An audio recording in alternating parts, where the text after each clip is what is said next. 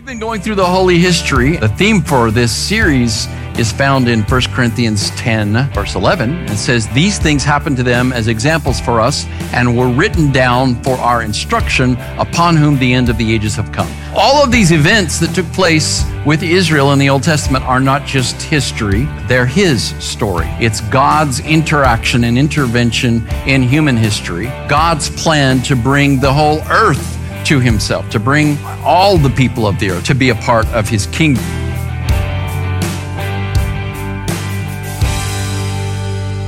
Well, the word in Greek that we transliterate baptize is just a word that means to immerse. That's all it means. We've turned it into a special religious word, but it's not. It was a word that was actually used in the Greek world to refer to the sinking of a ship. The ship was baptized. Why? Because it was immersed in water.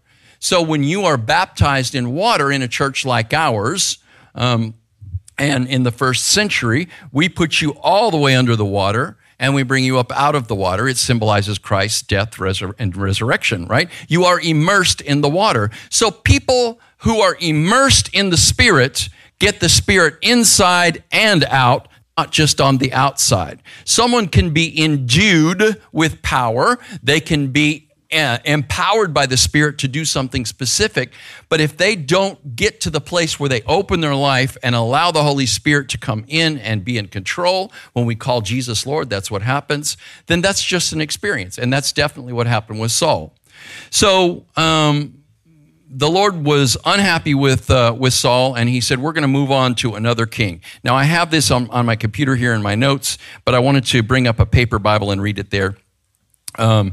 I am going to read from the New Living Translation, primarily because I'm going to read a longer passage of Scripture, and I think that that is going to communicate to you better, all right?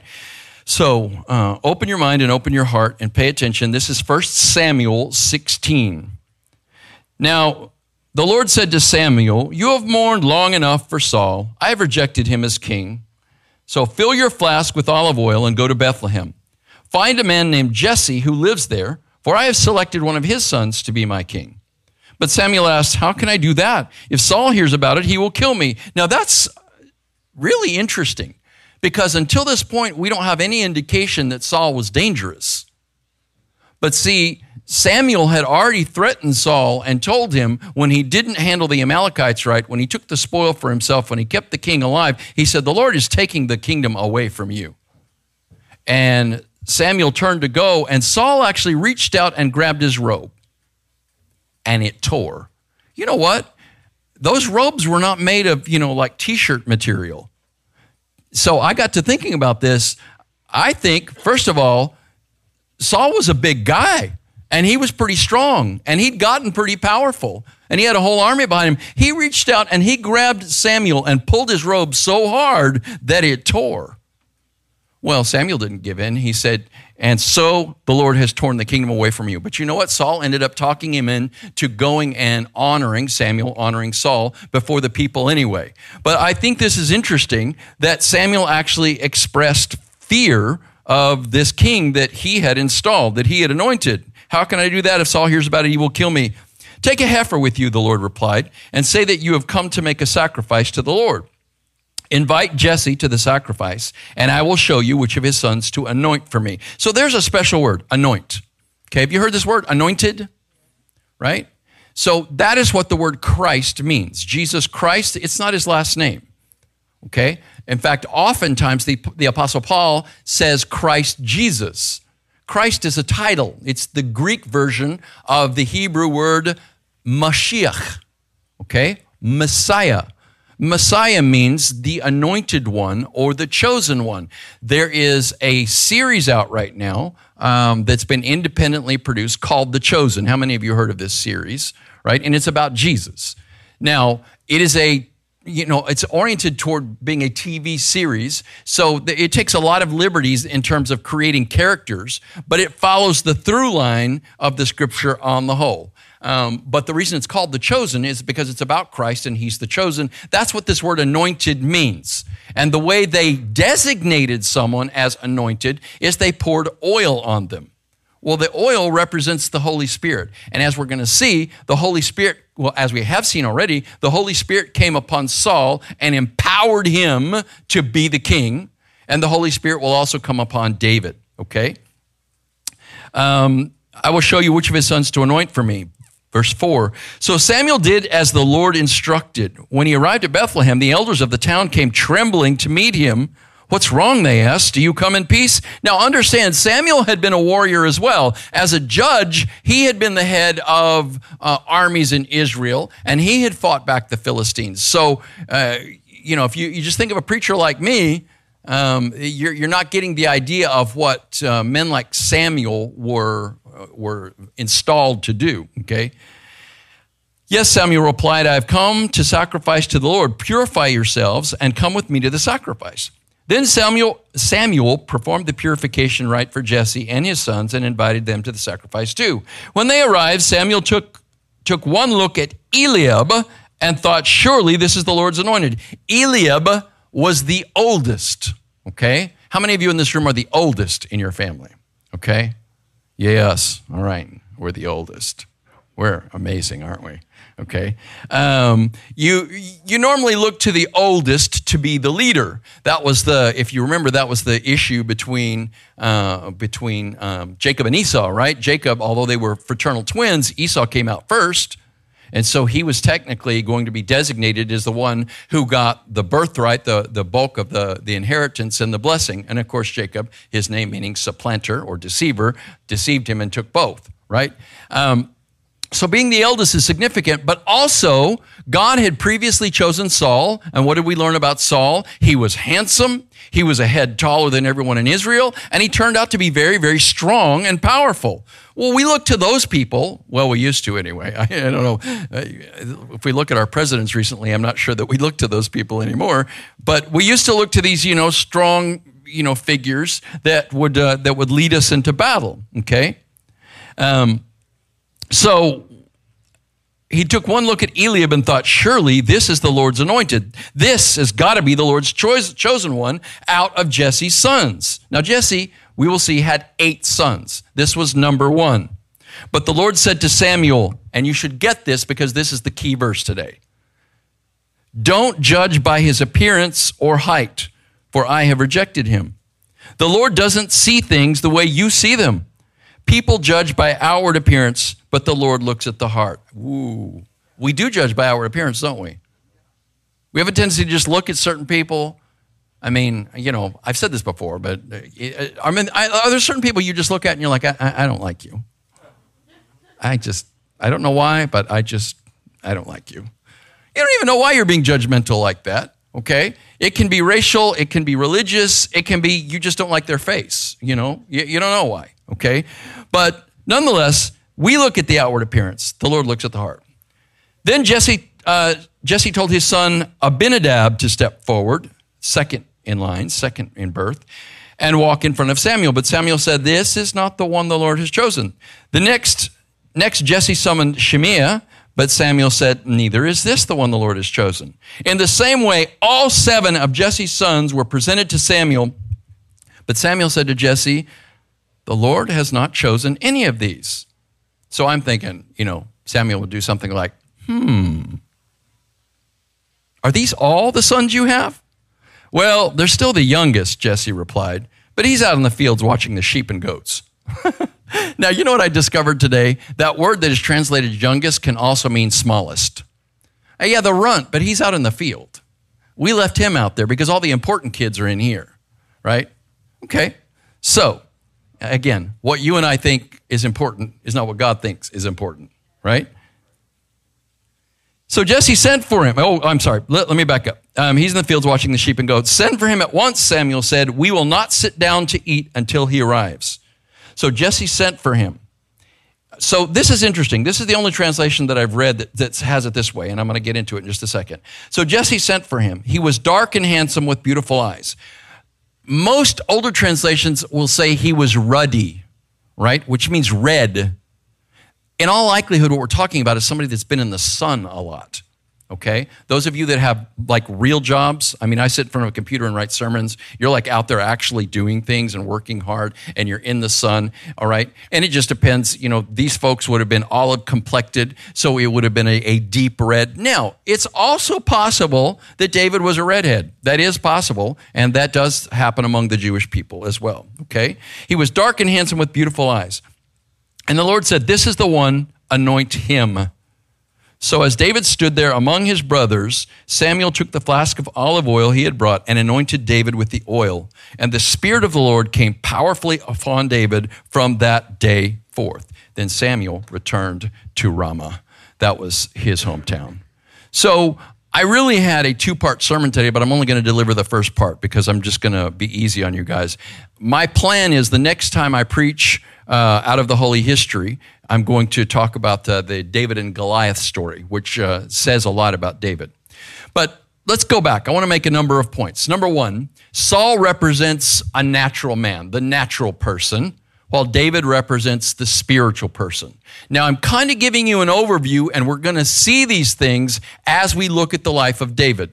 But Saul is very definitely a natural man, okay? He looks to the natural. He relies on the natural. God is sort of arm's length for him. But as we're going to see as we get into the life of David, David is a very spiritual person. David wrote half of the Psalms. The Psalms represent the songbook for Israel. So he wasn't just a shepherd, he was also a musician, right? So, he was like our folks up here, but he also worked out in the field and did many other things as well. So the application here comes from 1 Corinthians chapter 2, where it says, the natural person cannot understand the things of the Spirit of God, for they are foolishness to him. If what I'm communicating to you right now just sounds like gibberish, nonsense, foolishness, you're probably walking in the natural. If when you hear the scripture, you immediately, without even me giving you an application, start sensing the application, then you are probably more of a spiritual person, right? Second point I want to make. Saul looked strong on the outside, but was insecure on the inside. Why? Because he relied on himself and not the Lord. It had nothing to do with his physical capability. We find out that later, although David may have been the smallest, he got really probably pretty big and pretty powerful and was an amazing warrior. See, it's a matter, you may have certain natural gifts. You may be a good athlete. You may be a good musician. You may be good with numbers. Any number of things. You can either rely on yourself or you can give that over to the Lord, recognizing that every good and perfect gift comes from the Father of lights, in whom there is no shifting shadow. You may not feel like you have very many natural gifts, or maybe you haven't identified any that are prominent or worthy of note. But as I've said a number of times in here recently, God doesn't call the qualified; He qualifies the called. So if you don't have anything to offer but yourself, that's what the Lord wants. If you have gifts to offer, well, then when you offer up yourself, you're offering up those gifts as well, right? Third point I want to make. David was young and possibly small, so he didn't really look like a leader at this point in time. He didn't look like a leader on the outside, but he was confident on the inside because he trusted God. Now, we're not going to really see this until next week when we talk about this, or next week after that, whenever I do it, the story about David and Goliath. So, really, the theme to this whole message today comes from 1 Samuel 16:7, and it is this: people look at outward appearances, but the Lord looks at the heart. The Lord is looking at your heart. He's not looking at what you have to offer as on the external, okay? He's looking at your heart. And David was called a man after God's own heart, and Saul was never a man after God's own heart. So, as an application question, which are you, an external person or are you an internal person? Do you look at the heart or do you look at the externals that the person is going to offer? Do you judge by appearances? Do you seek or do you seek to understand the heart of the person that you're looking? People have a lot of hang-ups today. Again, I'm going back to the 70s with these terms that I'm using, inferiority complex and hang-ups and all these stuff. But people have a lot of hang-ups today. They really do, okay? Especially somebody like me that, that's older. I look at some of y'all younger people, I'm like, y'all are weird. Let's see, we had hang-ups in my day too, and I have hang-ups as well. We all have the standard we need to be looking to for normal is Jesus. Amen? As if you look at any other standard for normal, you're going to find out that it always breaks down.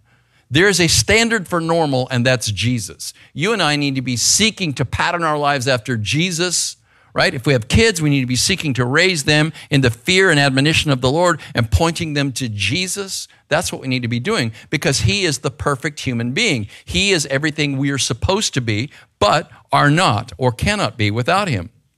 So what I would say is when you look at other people, try to look at their heart, right? Try to look at their motivation. I don't know. I could give an example. I don't want to embarrass anybody, and it wouldn't be anybody in this room anyway, but then you're going to go where I'm talking about, look at this kid and think, whatever.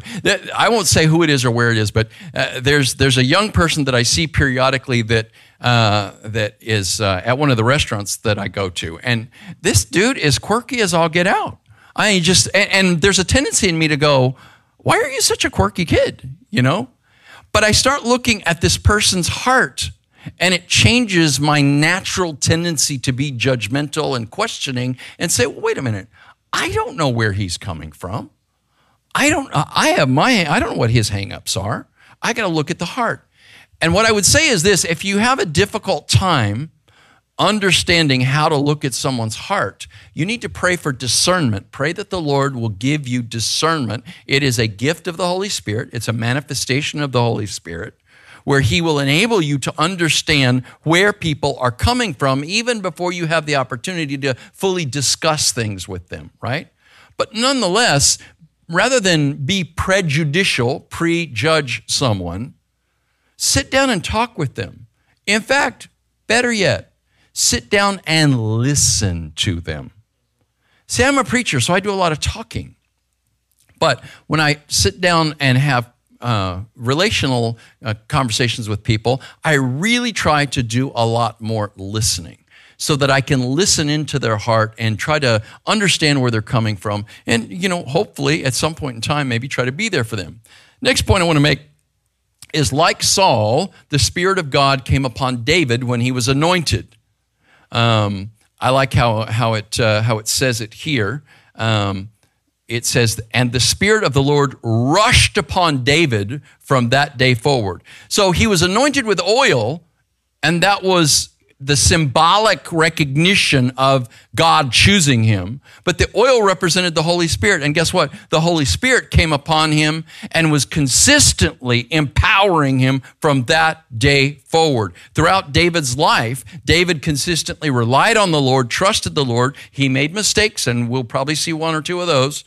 But he was empowered by the Holy Spirit the whole way. The Spirit, I love how it says this, the Spirit of God rushed upon David from that day forward. There's an old musical artist named Keith Green who has a song called Rushing Wind, and it represents the Holy Spirit, rushing wind. And you know what, it kind of reminds me, it's windy today, right? But were y'all out in the weather yesterday? Dude, the guy was sitting there. I was over at Intrinsic, and I was out in their little half-roof beer garden, whatever they call it over there, because it was just getting so loud inside. And I set my glasses down, and the wind was blowing my glasses off the table. I was like, dude, it is windy today, right? So think about the Holy Spirit as wind. Think about you as the sail, and the Holy Spirit fills that sail and blows you and pushes you where he wants you to go. Amen? Yeah, that's a good symbol. I like that. The Holy Spirit is oil. The Holy Spirit is wind. Now, last point I want to make for this week. And aren't you thankful I didn't go into part 2 of the sermon? You get to go today. David didn't become king right away. He was basically a kid when he got anointed. And we're going to find out whenever I preach on David and Goliath, that his brothers were jealous of him. He's the little guy. He's the runt. And God says, that's the one I'm choosing.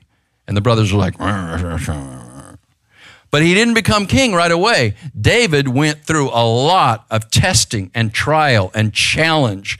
And again, as we look at the life of David, which may take 3 or 4 weeks, we're going to see those tests and those challenges, right?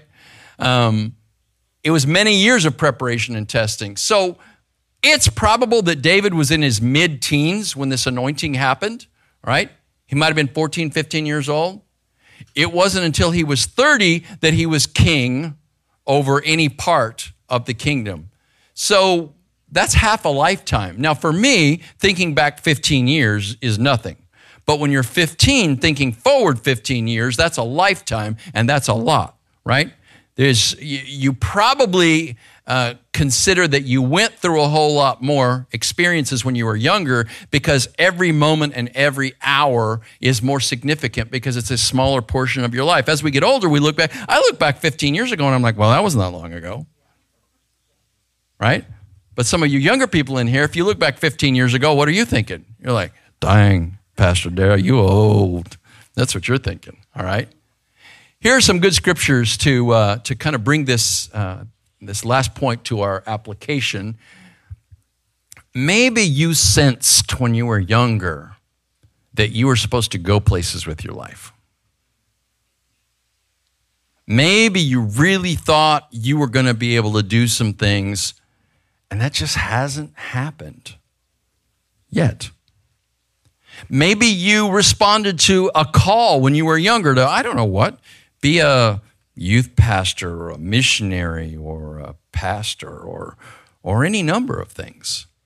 And that just hasn't happened. Well, first of all, are you pursuing that call? Because there are plenty of people that just give up, okay? But some people pursue that call in their lives, and it doesn't happen, and it doesn't happen, and it doesn't happen, or it doesn't happen the way they thought it was going to happen. And there are some promises that we should hold on to when we're going through that because you are in process. This world, even your calling in this world, is not the point, right?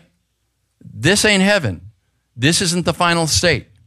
The point is that you become more like Jesus and that you follow in his footsteps, that you follow his light. He's the light of the world. You're a reflection of that light, and you follow that light through this life because the point happens in the next life. We receive the gift of eternal life. We begin following Jesus now, but we don't receive our inheritance in fullness until we get to the other side.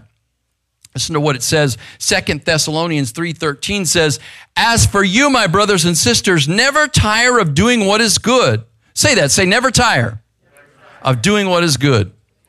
Well, that's just a straight up command, but that's the Apostle Paul in 2 Thessalonians. Here's the Apostle Paul in Galatians 6:9, and he makes the same command, but he adds the promise.